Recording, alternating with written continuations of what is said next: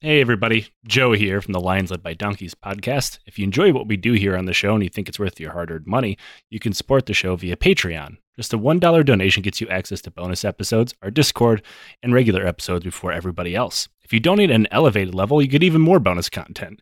A digital copy of my book, The Hooligans of Kandahar, and a sticker from our Teespring store. Our show will always be ad-free and is totally supporter-driven. We use that money to pay our bills, buy research materials that make this show possible, and support charities like the Kurdish Red Crescent, the Flint Water Fund, and the Halo Trust. Consider joining the Legion of the Old Crow today. And now back to the show.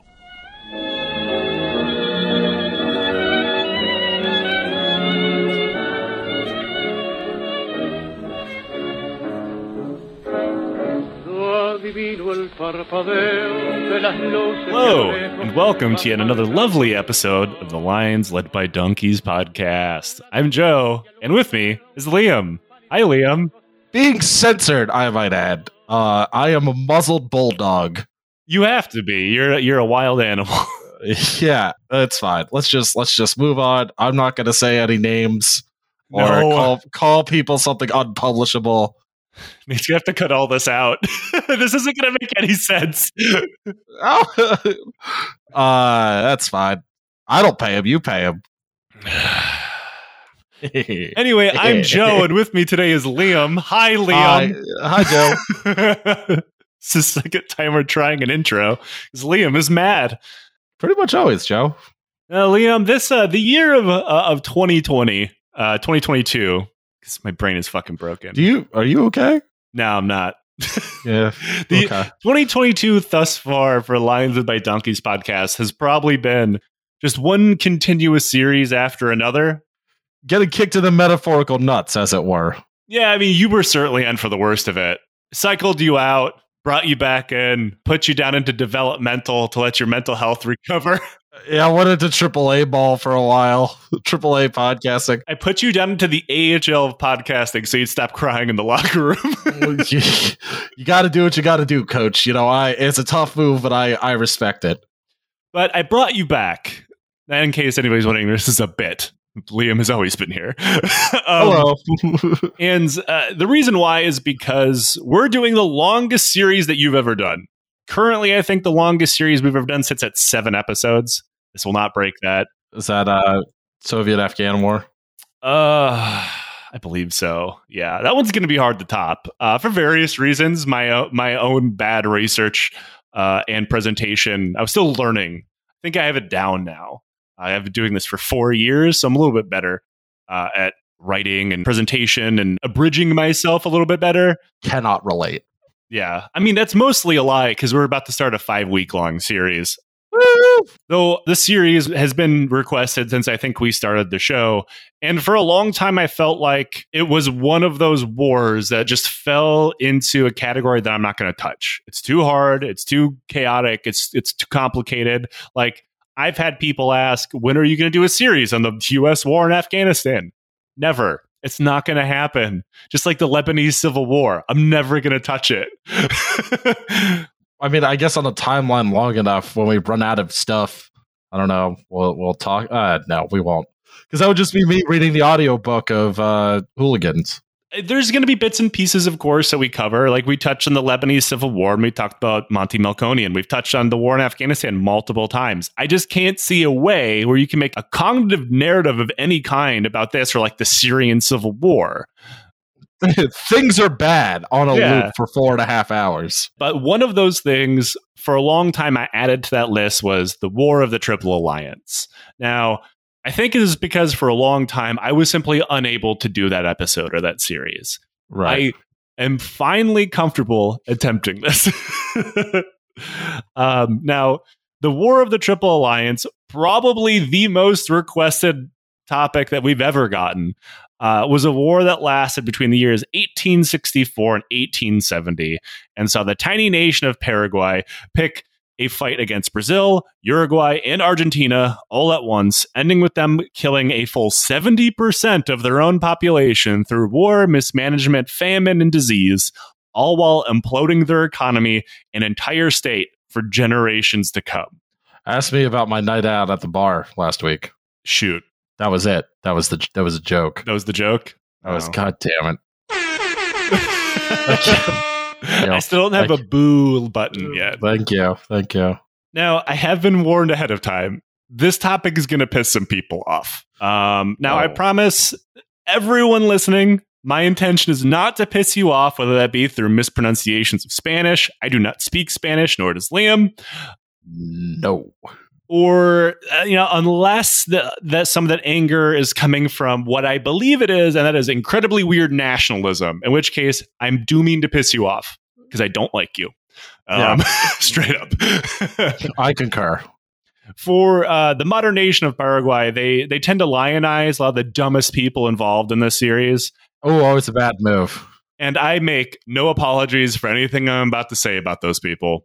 Now, the main sources I use for this series are Chris Lucher's book, To the Bitter End, Paraguay and the War of the Triple Alliance, and what is largely considered one of the first major research projects into the war in English is Charles Kolinsky's Independence or Death, the Story of the Paraguayan War, which I got via the University of Florida. However, as always, you can see our full sources in the show notes. Let me repeat that. You can see our full sources in the show notes, just in case. I do have to point out that, hence one of the titles of the book, this war is known as the War of the Triple Alliance or the Paraguayan War. I am using the War of the Triple Alliance. It's the most common. It's largely interchangeable. It's the same thing.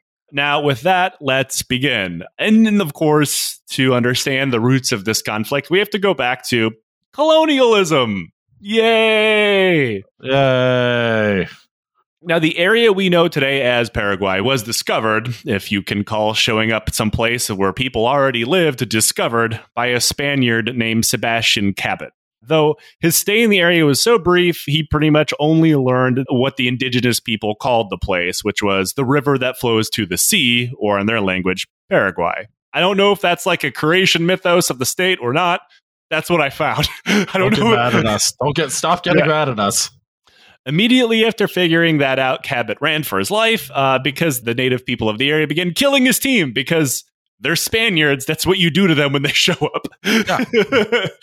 All in all, a good call. However, in the 19th century, they couldn't kill enough explorers to stop the unfortunate tide of colonial history. But in order to get there, the Spanish, who would rule over the area, seemingly divided the area up at random and at will, as they generally did and do. In 1530, it was a part of a massive province known as the Provincia Gigante de los Indos, which... is that large province of the Indies? Pretty much, yeah. Spanish is fun. Which included the borders or parts of the borders of Paraguay, Uruguay, eastern Bolivia, and most of Argentina. So, as you can tell, things are already getting quite blurry when we jump into the modern age. 12 years after that, it became part of the Viceroyalty of Peru and split into two different governorships, that of the River Plate, headquartered in Buenos Aires, and then of Guaria, based out of Asunción. Now, herein lies the seeds of a lot of future problems, as colonialism tends to do. Now, the government base in Asunción had no seaport. That made it completely dependent on the government in Buenos Aires. Buenos Aires very obviously learned this quite quickly that they had Asunción by the balls and levied huge taxes and goods being shipped towards Asunción. Then in 1776, yes, things happen in the world outside of the United States during this year. Rather than America #1, USA. The Spaniards fucked around again, and those two governorships were smashed together to form the Viceroyalty of the Plate, or the Viceroyalty de la Plata. Welcome to the Union of Disappointment, boys. Once again, even with one government, it was centered on Buenos Aires. This caused some very serious rifts as the Argentines were... Now, the term Argentine and Argentina didn't quite exist yet. I'm going to use that for the sake of my own ease, quite honestly. Even during this war, Argentina wouldn't be called Argentina yet. So just bear with me. But the Argentines were already much better off than their Paraguayan neighbors monetarily, because of the port. And they also held all of the political power as well, because as you imagine, it's attached to monetary power. That's not a new thing. It's always been a thing. Now, this became an independence struggle, which the Argentine side attempted to snuff out of the Paraguayan side. After all, they had a sweet gig being the colonial administrators for the Spanish. Why would they let that slip away and let someone else have power? That's just bad for business. Yes, of course. Famously. Yeah. Speaking of that colonial administration, as you can imagine, it was technically in control of the Spanish crown, but the Spanish had quite the empire. They couldn't govern everything themselves, and neither could they plop a Spanish guy and Spanish institutions down to control them. Are we going to get one of those bizarro world corporations that does all sorts of horrific stuff? Not quite. Instead, they empower locals to do horrible things on their behalf. Obviously, this is not a Spanish-only thing. The French and the Belgians were famous for doing this as well. You give one part of society a lot of benefits for upholding the colonial norms to oppress the rest of them. That in turn creates a feedback loop where the now privileged locals don't want to give that up for any kind of equality, whether that be independence or otherwise, because that ends up fucking them over. Right. It's not good. Now, they left a lot of the control of the River Plate to local River Plate authorities. Now, this is within the Spanish colonial administration.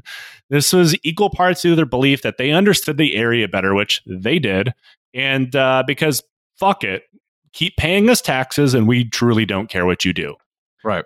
Now, this meant the administration in Buenos Aires, it was in their best interest to keep things going the way it's always been going. They could pay the Spanish and continue reaping the benefits of being their administrators. Sure. The Spanish paid such little attention to the shit that even bother marking borders between their own colonial states.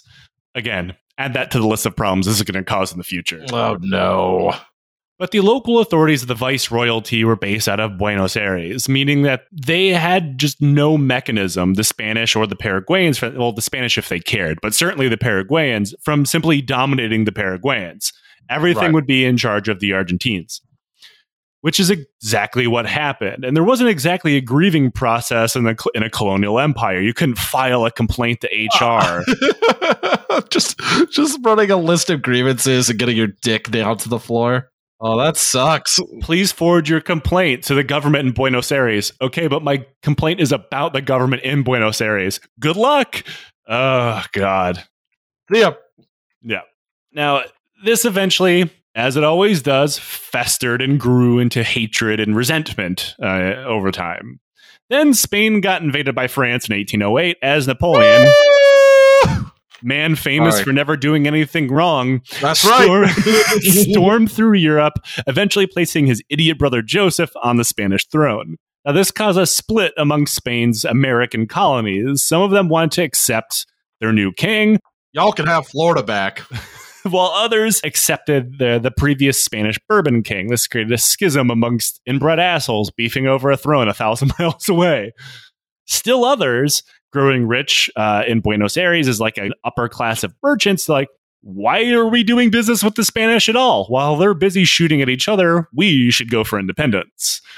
Now, the Argentines in Buenos Aires didn't exactly just want Argentinian independence. They wanted independence within the boundaries of the Viceroyalty that they were in charge of. This included Paraguay. So just self-governmentship, like devolvement, or?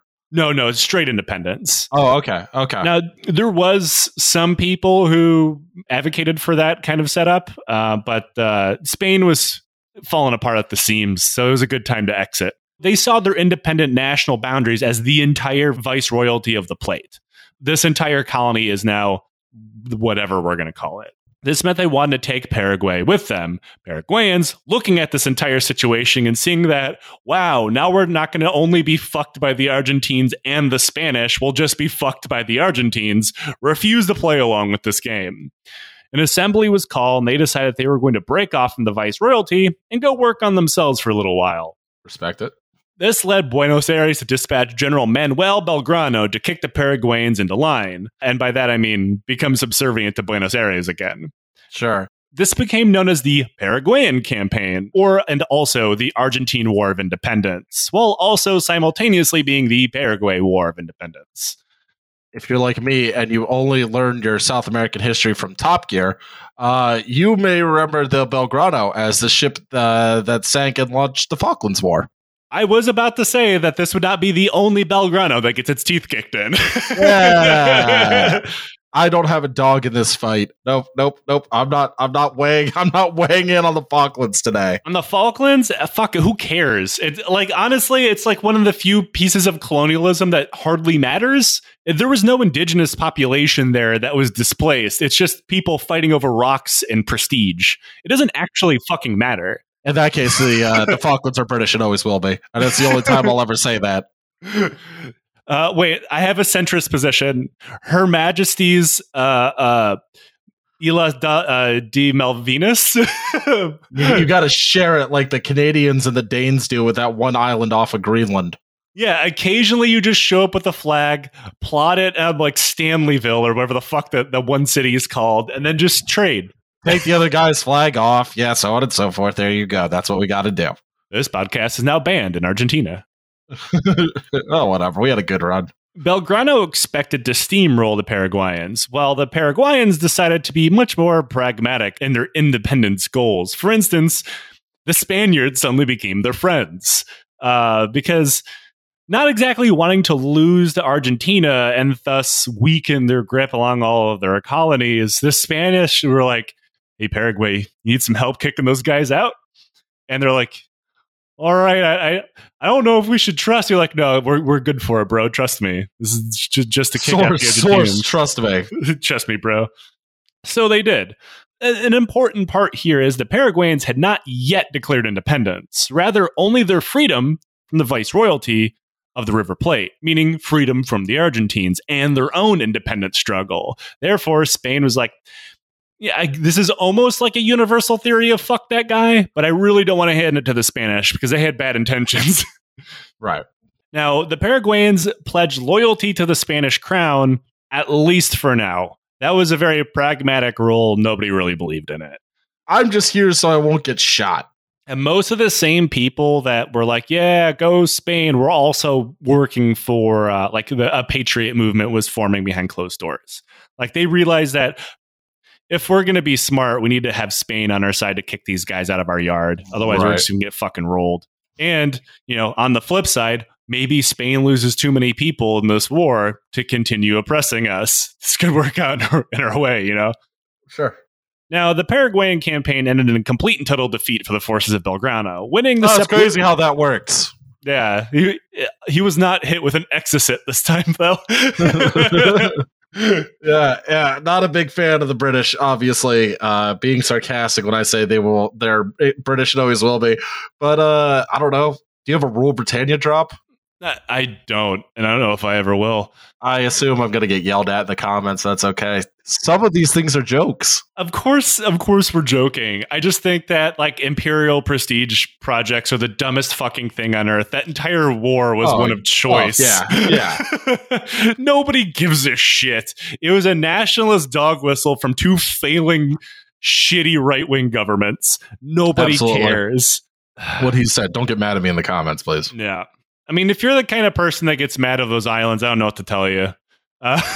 There's a Japanese version of you getting really mad over the Senkakus, which, much like those, are barren rocks with no life on them.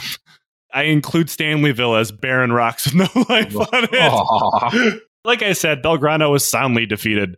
And meanwhile, in Asuncion, the royal governor, the man appointed to rule the area for Spain, kind of like a governor general, sure, was forced to step aside because the military government, kind of ruled by patriots, if you want to call them that, they were not down with the crown. I didn't write that down. I just thought of that. Wow, that was 3 rhymes in one, dude. Yes, it is an ICP reference because, ladies and gentlemen. Oh my god, dude.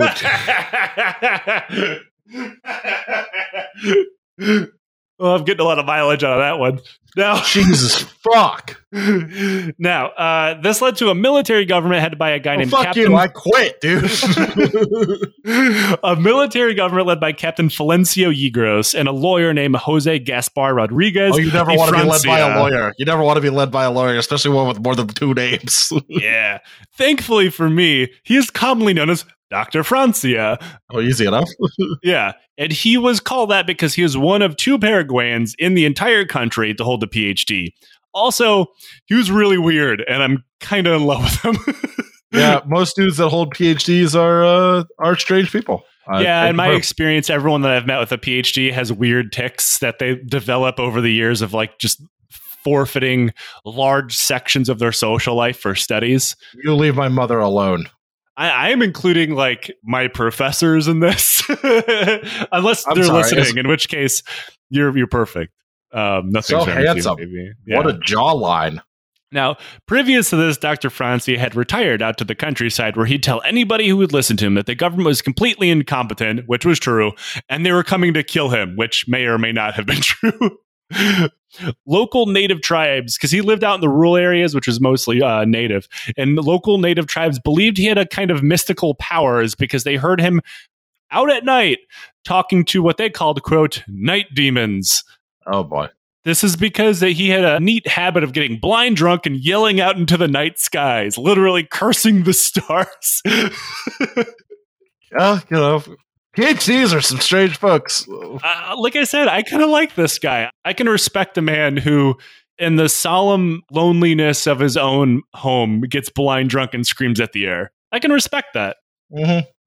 Now, obviously, by then he'd been rehabilitated. He's working with the captain. And these two men led Paraguay to decide to become a republic in 1813, ruled by co-councils. Now, as anybody who's paid attention to any other situation where there's been more than one person calling themselves councils, you already know how this ends.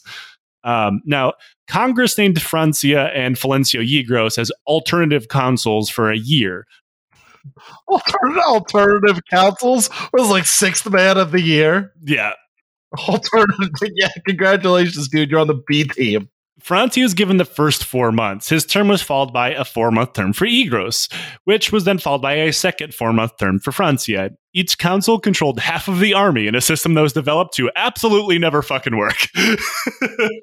I don't know how good that is. I got to be honest with you. This is the South American version of like the Lebanese government. Like, this is never going to work. Right. Within a year, Dr. Francia was made the sole consul of Paraguay, a decision not everybody would live to regret. Francia hated the Spanish and their aristocracy that they had left behind. So in 1820, whether it was real or otherwise, nobody is entirely sure, a plot to overthrow him was found. And it was decided that the aristocracy was the root of all of these problems in this plot, and they had to be just wiped out. Most of them went via firing squad, including Captain Yegros for good measure, despite the fact he was not a member of the aristocracy. Oh, well, Then, for reasons nobody is entirely sure or been able to quite figure out, he did the same thing for a vast majority of the Creole population. Why? Despite the fact that he himself was partially Creole. He decided that they were disloyal. Well, Joe, did you know that Hitler was Jewish? Through pure insanity and bloodlust, nobody would ever go on to question Dr. Francia's rule ever again. At least from inside the country. However, that didn't mean he wasn't paranoid as hell through all times through the rest of his life. He slept with a gun under his pillow. Nobody was allowed 6 paces of him, and even canes were banned from being used anywhere nearby him. If someone needed a cane to actually walk, they'd be forced to sit on the ground and address him like crisscross applesauce. My poor dad, dude. Every bush and tree along his route from his home to his work office were uprooted to make sure nobody could ambush him, which just seems like good sense. I'm actually going to do this on my way to the corner store, just to be safe. Understandable. This, however, brought with it questions about threats from outside the country. With the threat of Argentina on one side, the newly independent Brazil, then the Brazilian Empire. Yeah, that was a thing. I can't believe Pedro II would ever do anything bad. We're going to learn a little bit more about Pedro II in a bit. But I always play him in Civ, Joe. Congratulations on all the slavery, I guess. Oh, no. Well, I always also play as England or America, so, Oh, that's a trifecta. Listen, I'm not a moral person most days. Everybody knows the moral thing to do in Civ is to play as Gandhi and nuke everybody. Ugh. Francia decided the best way to protect Paraguay going forward was to effectively become South American North Korea and become a hermit state. Nobody in there. Yeah, Paraguay and Juche. Honestly, that's not too far from what he envisioned. Juchagüey. Minus the thin veil of communism over the top. Paraguay was already a very remote and secluded place, so shutting it down was made virtually as easy as banning all river travel within its borders, because that was its main route of travel in and out of the country. Boom, borders are closed. The countryside is so rough, really the only people that make it through there are native tribes, where the goings on of the central governments are immaterial to their existence. Sure. So effectively, Paraguay has been shut. One port was kept open and closely monitored by a small army of spies. And as you can imagine, this was not great for a country. You can't be that isolationist and expect to not, collapse inward on yourself, which is kind of what happened. The economy collapsed and people were largely reduced to subsistence farming. He also confiscated the Catholic Church's property because everyone eventually does one good thing. And he named himself, rather than the Pope, as the head of the Catholic Church in Paraguay. Son of Acanthus, baby. I don't know if that makes him technically an anti-Pope or not, but I still like it either way. Those people, listen, man, I'm not a big fan of the Roman Catholic Church, but those people are like super duper freaks. No, can't imagine. My girlfriend's Catholic, man. I have to go to some sort of confirmation next month, and I'm just like, I don't even belong. Like, what? No. I'm going to go, but I'm going to complain about it. My mom grew up Catholic, and I was endlessly happy she never tried to force the faith onto me. But as head of the Catholic Church / president for life, or council for life, whatever he's going by, he made primary school compulsory and then banned all other education. Okay. Yeah. Win some, lose some, I guess is how I would say that. So people were literate, kind of. They knew their ABCs. Yeah, I mean, they read at a very low level. The idea behind this was he saw intelligence as a threat to him personally. Yeah, no, that makes sense. Yeah, I mean, which he's not the first person to do this, nor the last. No. And he saw anybody going to, say, college is like, why do you want to be as smart as me? You're trying to come after my fucking position? So he outlawed college. I like that dictators never have any original ideas anymore. I will say this is very original for his time, and especially in the area. Even in comparison to his neighbors, he was, you could safely call him eccentric. I was thinking some weird Khmer Rouge shit or some... who was the dictator of Myanmar / Burma? The super weird general one that was ruled by his dreams or whatever. Oh, yeah. He had like a soothsayer. I don't know. But yeah, I know who you're talking about. Oh, Ronald Reagan. Aha!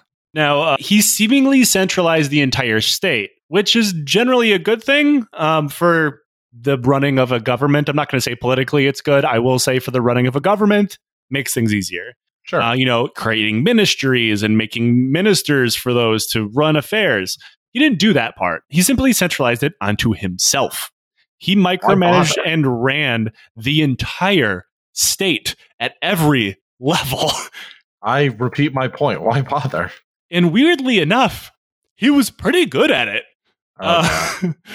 He went down to even so far as fixing the roads in the capital, fixing drainage in the city's capital.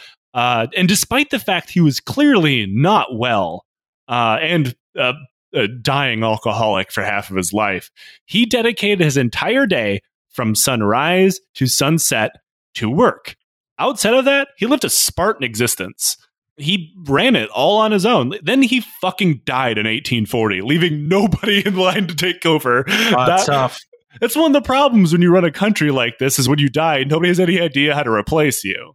Now, as crazy and as paranoid as he was not corrupt.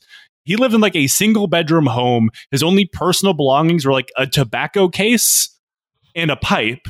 And he left the state treasury with 2 times the amount of money in it than when he had gotten it. Oh, wow. Yeah. So benevolent dictatorship moments. Who's to say if it's bad? Who's to say if it's bad or not? Yeah, I'm not saying that he wasn't a psychopathic dictator. I'm just saying sometimes psychopathic dictators are okay on the books. If you're the accountant, you're like, this guy's not so bad. Sure, he murdered half of my family, but at least tax time's okay. It reminds me of Charles Taylor's election campaign in Liberia. He killed my ma, he killed my pa, but I shall vote for him or something. Yep. Nailed it. Which is, Weird flex. I look forward to 10 years where that's adopted by some third party in like Nebraska or whatever. And he didn't draw his personal salary. He put it right into the treasury. So he might be the best crazy dictator we've ever talked about. Oh, it's a low bar. It's a weird flexible bar at that. Doesn't have the style of General Butt Naked though. He didn't have style. I'll give him that much. He was no Bokassa. Casa, that's it. You know what? I was thinking of General Butt Naked. I'm not going back on it. Yeah, I mean, General Butt Naked certainly had style too. It was just an affordable one because you didn't need clothes. Gotta have swag, Joe. You needed no clothes, you needed a clown wig, and plenty of human flesh. And it turns out you too can rule a slice of Western Africa. He's a preacher now, weirdly enough. Yeah. Isn't Ray Lewis a preacher now too? I know they have a lot in common. They both killed a guy. Allegedly killed a guy. Allegedly killed a guy. Ray Lewis is going to show up at my doorstep with a knife now. Allegedly killed a guy. No, he allegedly killed two guys, to be fair. That is true. Now, in his place, Congress, which did exist during all this, suddenly finding itself with power again, chose a guy named Carlos Antonio Lopez and, again, Mariano Alonso as co-counsels because they learned their fucking lesson last time. Apparently not. Though, as always, within a few months, Lopez exiled his co-worker, becoming the sole ruler because... Oh, what a dick! Yeah, of course he fucking did. They were not, in fact, homies, as ICP would say.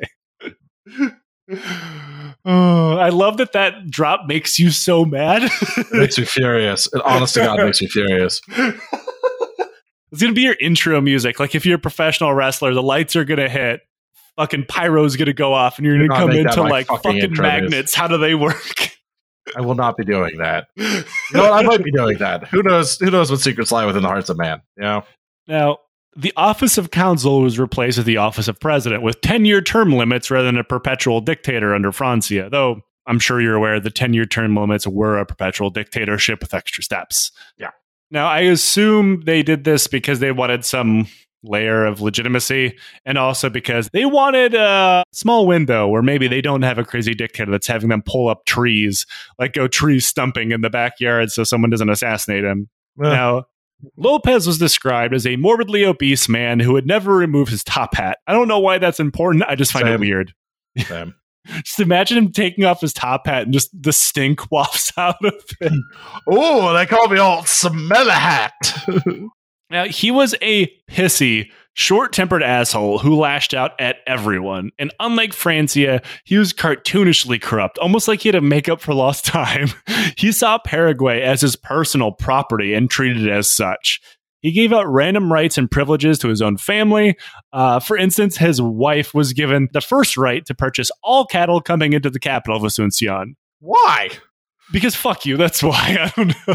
Okay. His daughter bought new banknotes and sold them to the Central Bank of Paraguay. Did she make a profit at least? Oh, God, yeah. Good for her, man.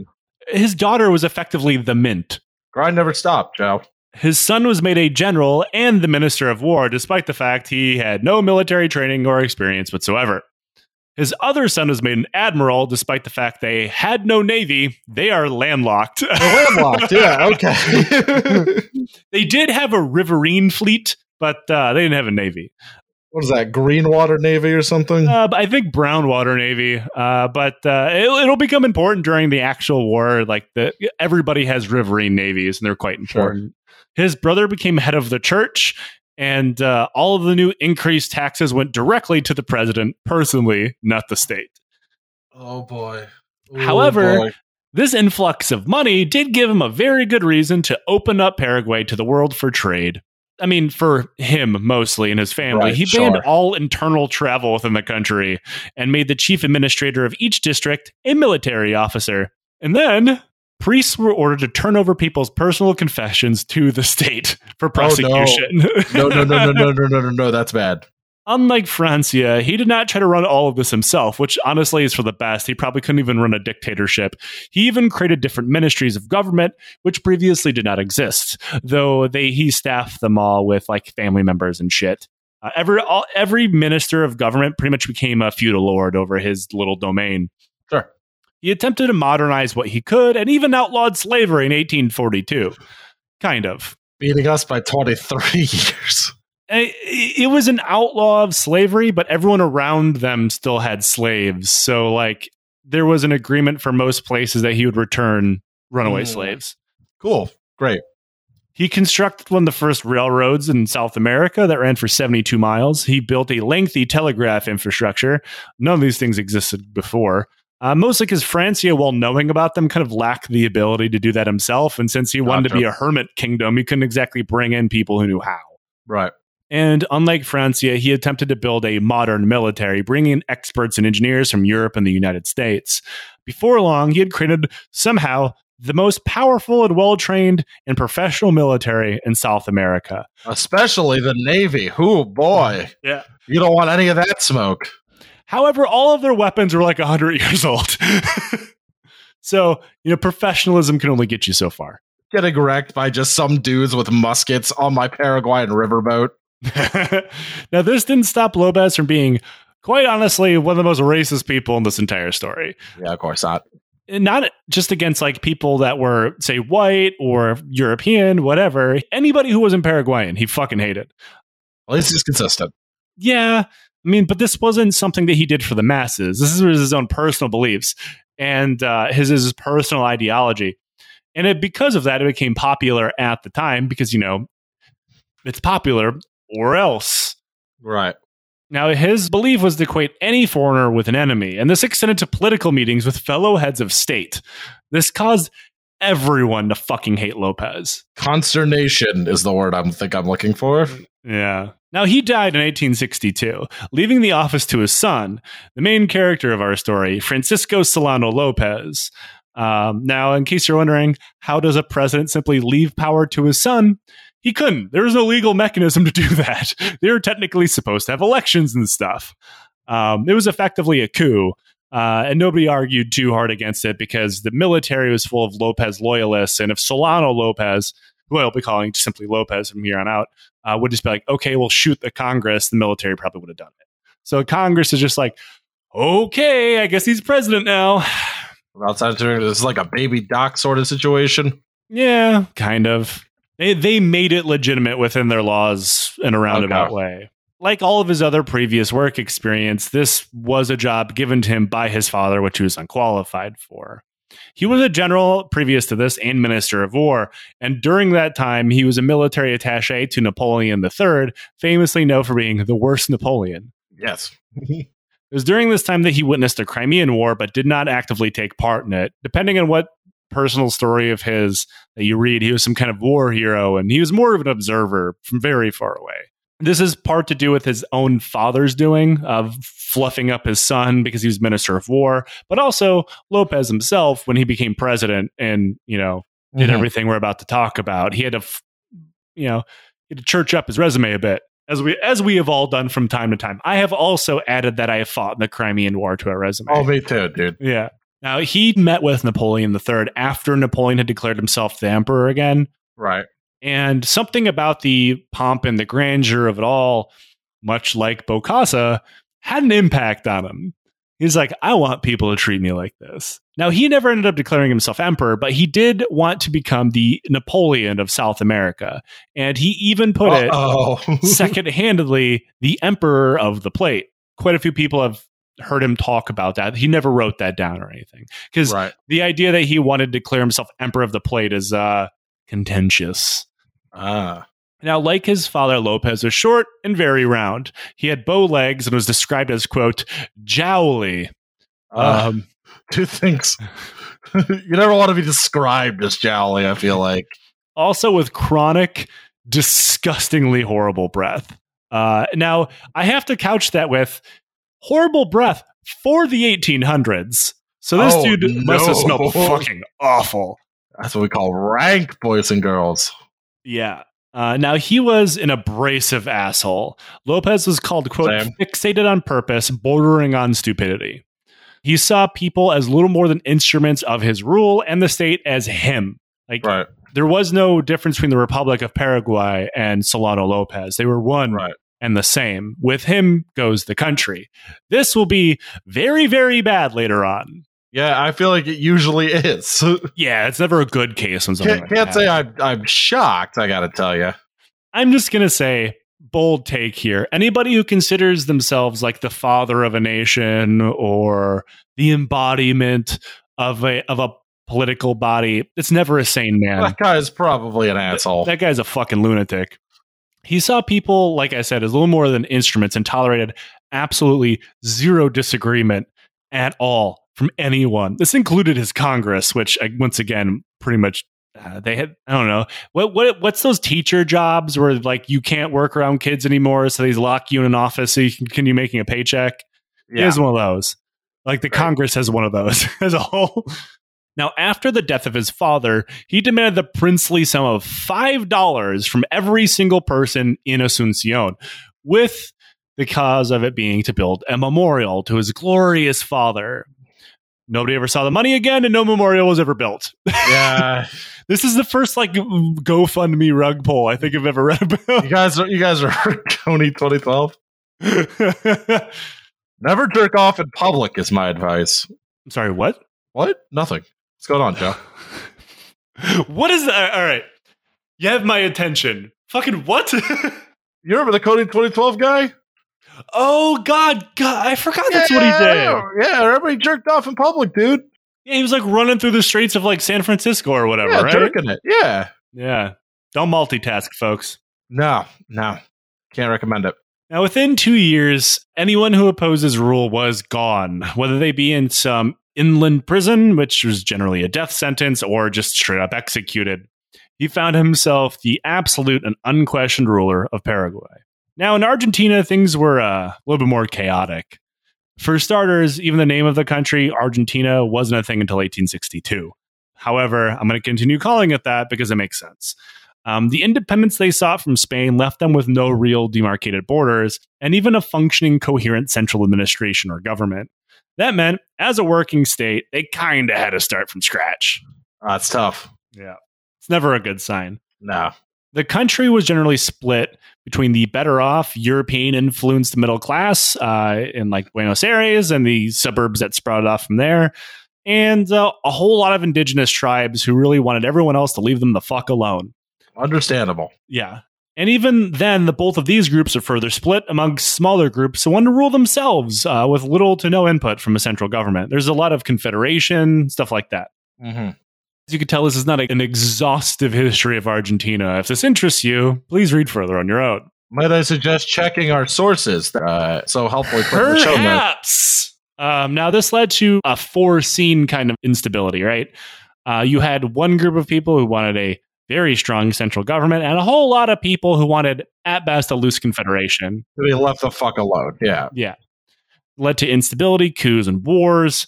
And the things became so wild that you really wish your government was as stable and normal as the one being ran by the guy next door who had just banned college. Yeah. Never a good sign when you're rooting for that guy. When the guy who gets drunk and yells at the moon like some kind of like possessed wolf man is the best case scenario between the two, you have fucked up. That's the damn truth. Now, it was during this entire mess that the military government of Argentina, no, not that military government, the other one, so I have to differentiate here, attempted to take over Paraguay and failed, the Belgrano expedition. Well, they also attempted to take over Uruguay at the same time and also failed, this time with the Uruguayans as well as with the assistance from the Portuguese coming down from Brazil to throw their hat in the ring. Oh, wow. Yeah. Never want to hear the Portuguese are coming. It's just going to be embarrassing. Then other parts of Argentina decided that they don't really want this whole central government in Buenos Aires thing, leading them to be having the shit beat out of the government, which was then ruled by Belgrano and Rivadavia, which then created officially a confederation system ruled by a dictator, Jean Manuel de Rosas, a man who would go on to become a brutal tyrant, generally things that you don't consider with a confederation. As you can tell, this isn't going to work great. He solidified his power by slaughtering native tribes and bending the Confederation of Argentina to its will, which you will note is the exact opposite of what a confederation is supposed to be. What a dick. Yeah. As you can imagine, this led to more problems and more than one war and the eventual overthrow by Jose de Arquaza, who was not a confederationist and more of a centralist, leading Buenos Aires itself to attempt to break away from the Confederation, only to get kicked in the teeth until they rejoined once again, leading to a peace that lasted only about 2 years before the Confederation collapsed once again into a pile of civil wars. My head hurts. Things are going great in Argentina. And really, throughout all of this war, they don't get any better. Of course they fucking don't, dude. Wouldn't be lions led by donkeys if things ever got better. On the other side of all of this, in 1862, Bartolome Mitre emerged victorious and organized the Argentine Republic, and which he was elected president of. While he was attempting to unify the country in various shapes of success and to failure, a fair amount of it still really didn't want any part with his republic. It isn't even counting the fact that the government still claimed Uruguay and Paraguay and claimed everything that was part of the viceroyalty. Nobody was even sure if this government would stick around, and meanwhile, various provinces are forming their own leagues, all with the goal of breaking off from the Republic and reconstituting a confederation or possibly having their own independence. Anyway, Argentina, land of contrast, moving on. Yeah. I just made an entire country mad at me, and I apologize. Oh, my head hurts so bad. Now in Brazil. Fuck you, man. It would be fair to call them the main independent player of this entire conflict. As you're well aware, Brazil is huge, and they were seen as a major threat by seemingly everyone else for the simple virtue, which, sure. And their size meant they could pretty much always have border disputes with several countries all at once, because if you remember, none of these borders are marked down. Right. And the states that... It's just some guys.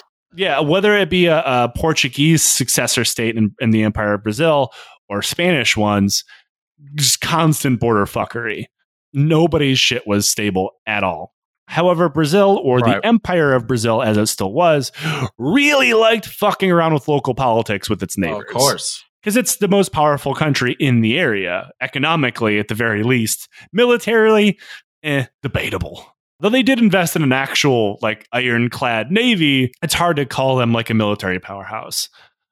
They included, things that they had claims on as the entire viceroyalty as well. And when they realized that they weren't just going to, be able to walk in and take them over when Spain fucked off, they decided to start fucking with them internally. This included Argentina fought an entire war against Brazil on the side of Uruguay in 1852, and it would not be the only one. The birth of the Brazilian Empire itself was an act of political meddling that is incredibly weird. Brazil was a colony and later a client kingdom of Portugal, ruled locally by Portuguese royalty that were related to the King of Portugal. The man who made the kingdom in 1808, I think it's João? João? Yeah, I think that's the name. João VI. Yeah, it's João VI, definitely, dude. I definitely know what I'm talking about. Eventually became King of Portugal. So, he got a start in Brazil, got promoted to King of Portugal.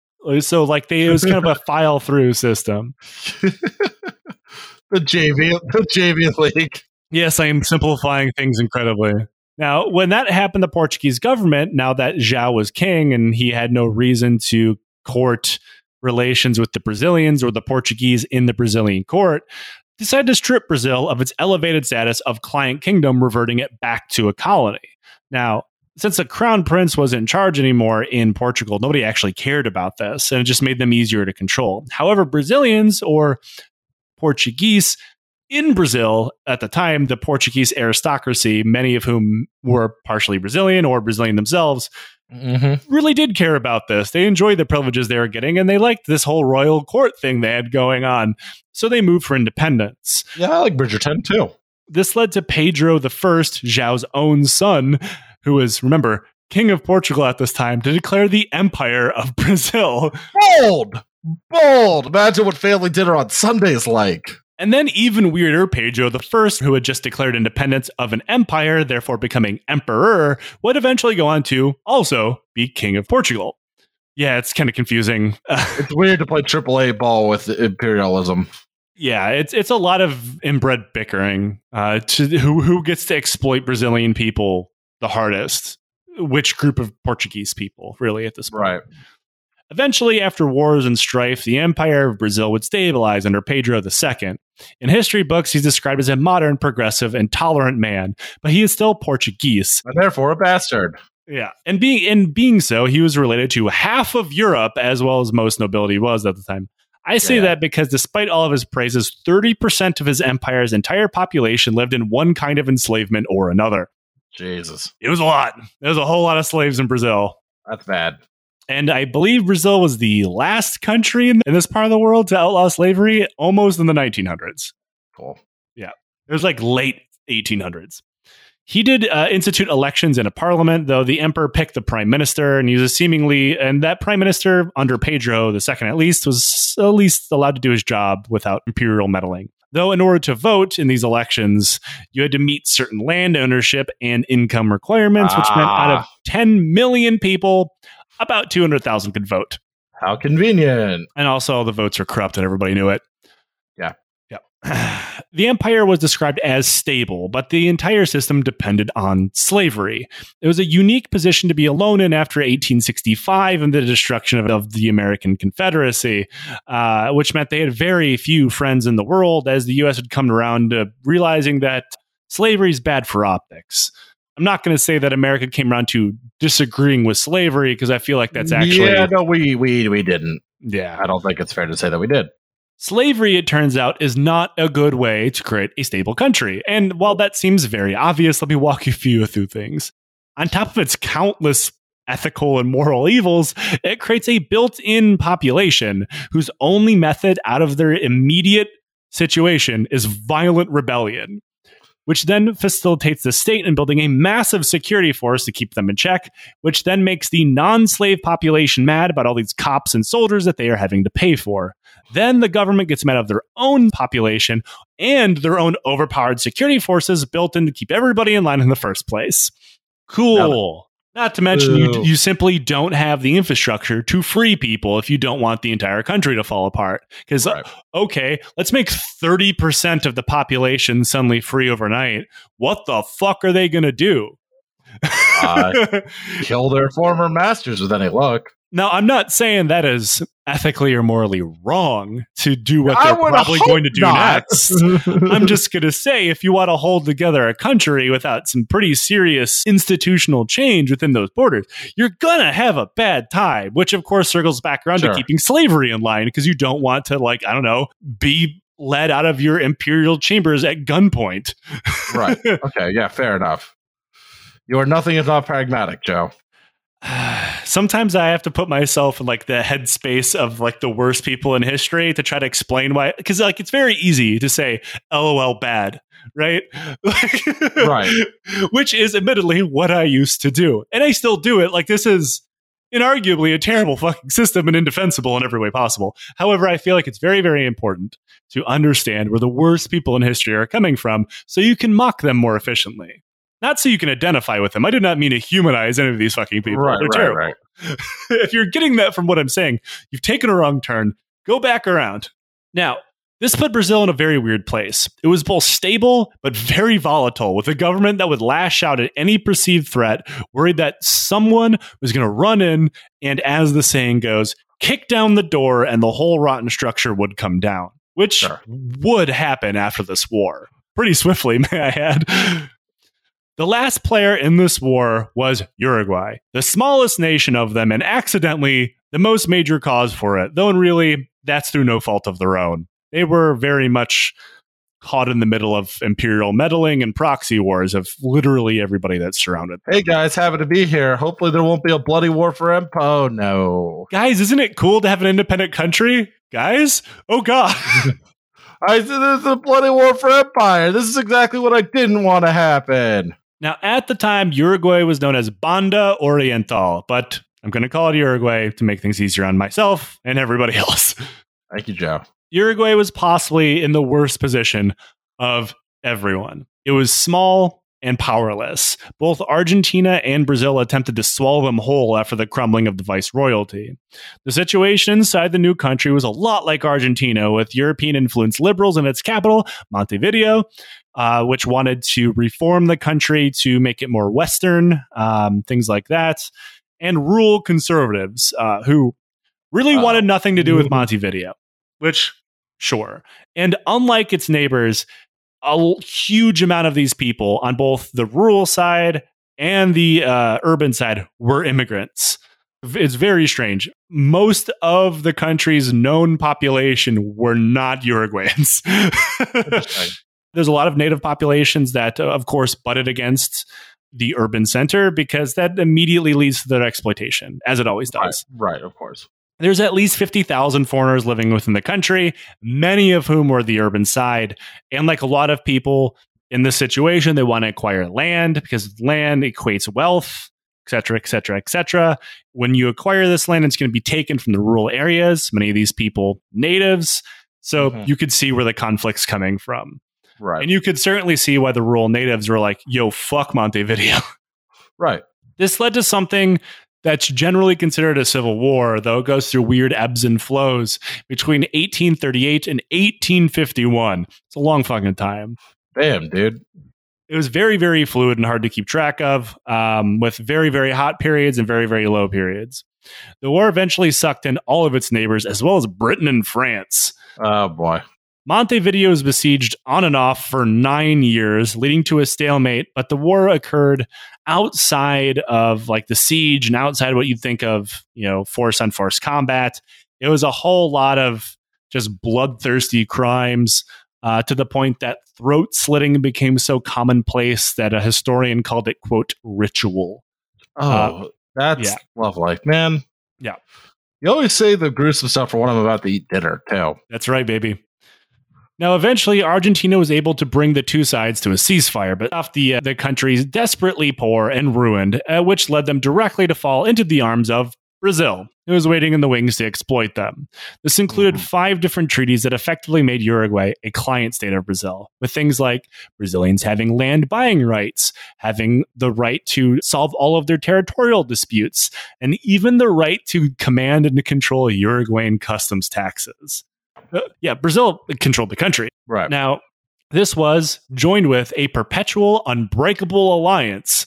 Like Uruguay had previously abolished slavery, but because of one of these treaties, promised to extradite any runaway slaves back into Brazil. Now, this unfortunately would turn into Brazilian slavers coming into Uruguay and kidnapping people they believed to be slaves, which was just like, or just did it at random, racial minorities. They were kidnapping racial minorities and put them in of course. Yeah. Tale as old as time, Joe. Now, this peace lasted about 10 years until the Civil War broke out again.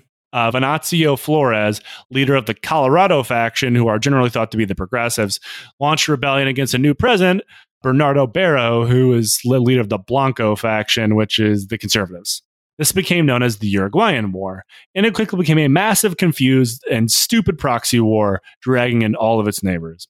Now, this is for a few reasons. Flores, the Colorado leader, had a kindred spirit in Argentinian leader Mitre, and the support of the Empire of Brazil, who are both pumping in support to their side of the war, though technically it was supposed to be a secret. Brazil, despite being the de facto ruler of a much smaller Uruguay, had actually gotten kind of sick of Barro, who was the leader of the Blanco faction. They figured the easiest way to get rid of him would just be to support the Colorados. On top of that, Mitre and Flores really fucking hated Solano Lopez. Fuck that guy. And Lopez, who was already very, very paranoid and already nearly fought Brazil a couple of times before, saw this as a united front against him. The Colorados won. They would take over Uruguay, at which point Argentina, Uruguay, and Brazil would all be united against Paraguay. Now, I do have to say, this is where some people believe that Solano Lopez was right, and this is going to happen. There's actually no evidence about this. It's all based on the paranoid writings of Solano Lopez, who is not at all a trustworthy narrator. Unreliable narrator. Yeah, sure. And this is where the modern telling of the Solano Lopez stories comes in, that this was a proactive. It's like, well, I'm going to fight the war now rather than fight it later, which is weird. I mean, even in the situation where this war is coming later, there's no situation where Paraguay could possibly win. Right. So it doesn't make it any smarter. But that is more of a creation of the Solano Lopez mythos than anything that's based in reality. Got it. For the Blancos, the legal government of Uruguay, they were left on their own and fighting the Colorados, fighting Brazil, and Argentina. They immediately reached out to Lopez for support, and Uruguay asked for an alliance, and Lopez turned it down. He didn't want to get that close to him yet. At the same time, he wrote to Argentina telling them, like, hey, we know what you're doing. Stop supporting Flores. Cut it out. Right. Lopez then sent them, because this is the idea here. He was worried in his own mind that Lopez is, anyway, that Argentina would see him as a bad faith actor, that they were hiding something from Argentina, right? So in order to prove that, because Lopez sees himself as the smartest man in every room that he's in, which sure, demonstrably false, but also like this great diplomat, despite the fact he did not understand diplomacy. And as an example of that, to prove to Argentina that his goals were good or whatever, he released all of the diplomatic cables between Paraguay and Uruguay. Oh boy. Now, he was clearly trying to position himself as some kind of mediator into this war, showing that he wasn't hiding anything. But now releasing diplomatic cables in such a way is widely known as a dick move. You're not supposed to do this. Yeah, I was going to say. And his plan failed entirely and quickly. I thought I was being a sly mediator, but the only thing that happened was this actually brought the concerns of a possible Lopez entry into this war to the attention of Mitre, who previous this didn't really care about Lopez. Sure. Lopez also pointed out that everybody knew about the supplies and men that Argentina was sending to Flores. This pissed off Argentina anymore. It's like one of those things like, you're not supposed to fucking talk about this publicly. Like, let's do this at a meeting like adults. Right. This is one of Lopez's biggest weakness on top of, all of the other ones. Like I said, he always believed that he was the smartest man in every room that he was in, despite the fact that he was very clearly almost in way over his head in every situation that he found himself in. He thought that he could play geopolitics like a video game, like in like a Total War game. Yeah. He was attempting to play Brazil and Argentina off one another without realizing the dynamics had changed, and they're both very clearly allies. Sure. After being asked multiple times, the Blancos finally sent in a guy named Antonio Carreras to speak with Lopez, who played Lopez like a fiddle. Previous to this, the Blancos are trying to do things in a way that you consider the geopolitical norm, pleading their case, why it's a good thing that Lopez, or more specifically Paraguay, should help Uruguay in the situation they found themselves in. Carreras had a different idea.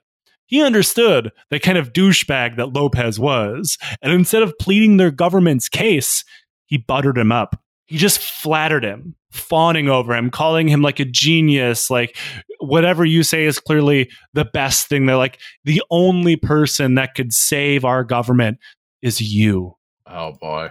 Of course, this worked immediately. Jeez. Hate to see it. Immediately afterwards, he began pumping the Blanco government full of every supply he could get his hands on, as well as a letter to the other two governments, Argentina and Brazil, saying that any occupation of Uruguayan land would constitute a casus belli, or cause of war, against Paraguay, because of reasons. Sure. Then Brazil got directly involved, threatening the Blanco government with reprisal attacks in Montevideo via the fleet that they had that nobody else did, should they not take actions to fix the complaints of Brazilian nationals living within Uruguay. Now, these complaints, mind you, were Uruguayan government authorities not allowing Brazilian farmers who had propped up farms in parts of Uruguay to use slaves in Uruguay. A hill worth dying on. Oh boy, do they die for it. Oh, of course they do. Paraguay wrote another letter pointing out that doing that would be a dick move and an act of war, that being bombing Montevideo.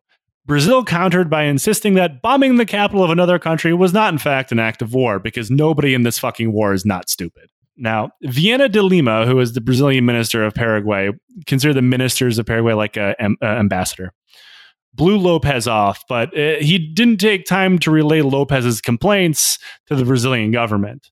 Lopez, who thought of himself as one of the most important men to ever walk the earth, got furious that he was told to fuck off by a mere ambassador. He wanted a face-to-face meeting with the prime minister, which he was not going to get. Also, Pedro II really fucking hated Lopez personally as well. Understandable, I think. He's very hateable.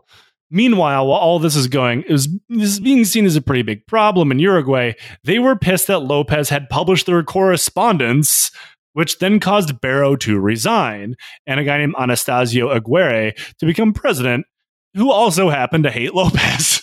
Right. Like everybody hates Lopez. Then, as if seeing like how many governments he could piss off all at once, Lopez published their correspondence again. This dude loves doing it. This time in the official Paraguayan government newspaper, circulating it all around the country to be like trying to tell his people, like, look, I'm the fucking good guy. Huh? Argentina thought this was the funniest thing they've ever seen, and they openly mocked Lopez in their own newspapers, which was joined in by Brazil. Oh, buddy. It turned into a regional roast battle. Like, he was like, why are you laughing at me? I'm right. After this geopolitical roast session, Lopez began to think that both Brazil and Argentina were against him, that this war was coming whether he liked it or not. At the time, the two governments did meet and decide to work together if Lopez decided to openly get involved in Uruguay. That was it. Like, if this idiot actually tries to get militarily involved, we'll kick him down. But they didn't have any overarching plans to take over Paraguay at all. By January of 1864, a general mobilization decree had been issued across Paraguay, and because of their much better centralization of government from their long string of paranoid psycho dictators, they actually managed to, at this point, amass an army larger than either Brazil or Argentina combined, for reasons we'll talk about more in part 2. But it is clear that during the meeting between Argentina and Brazil, general attitude was, he's not going to do it. Lopez is smarter than this. Is he? It turns out he was not, in fact, smarter than that. Yeah. And that, folks, is what we'll pick up part 2. Part 2. Liam, how you feeling so far about this war? This guy's a fucking idiot. Like, and I say that as a guy who's not too bright. Everyone here appears to be a fucking idiot. I will say my opinion of everybody involved in this war only gets worse later on. Like, normally when you're researching a war or a campaign or a battle, there's one guy on one side that's like, well, he's not a complete dumbass. Right. I don't think that guy shows up in this story until part 4. Oh, dear. Yeah, it's not good. Anyway, Liam, plug your shows. Listen to 10,000 Losses. It's a Philly sports podcast that Joe has been on. Listen to Well, There's Your Problem, an engineering disasters podcast with slides that Joe is going to be on again. Yay. And See It or Screw It whenever it comes out. Yay, Joe. I'm stealing it. Yay. I guess it would make more sense to be Go Joe, but I feel like that would get me a lawsuit from G.I. Joe's. Probably. Anyway, everybody, thank you so much for listening to the show. If you think what we do here is worth a buck, donate to the show via Patreon, get bonus stuff, or don't. It's your money. I can't tell you what to do, but reviewing us on your podcasting platform of choice is free. Those are very appreciated. And until next time, please check out our sources. Please check out our bibliography. And also don't get drunk and yell at the moon. That seems fun. That's harmless. It does seem fun.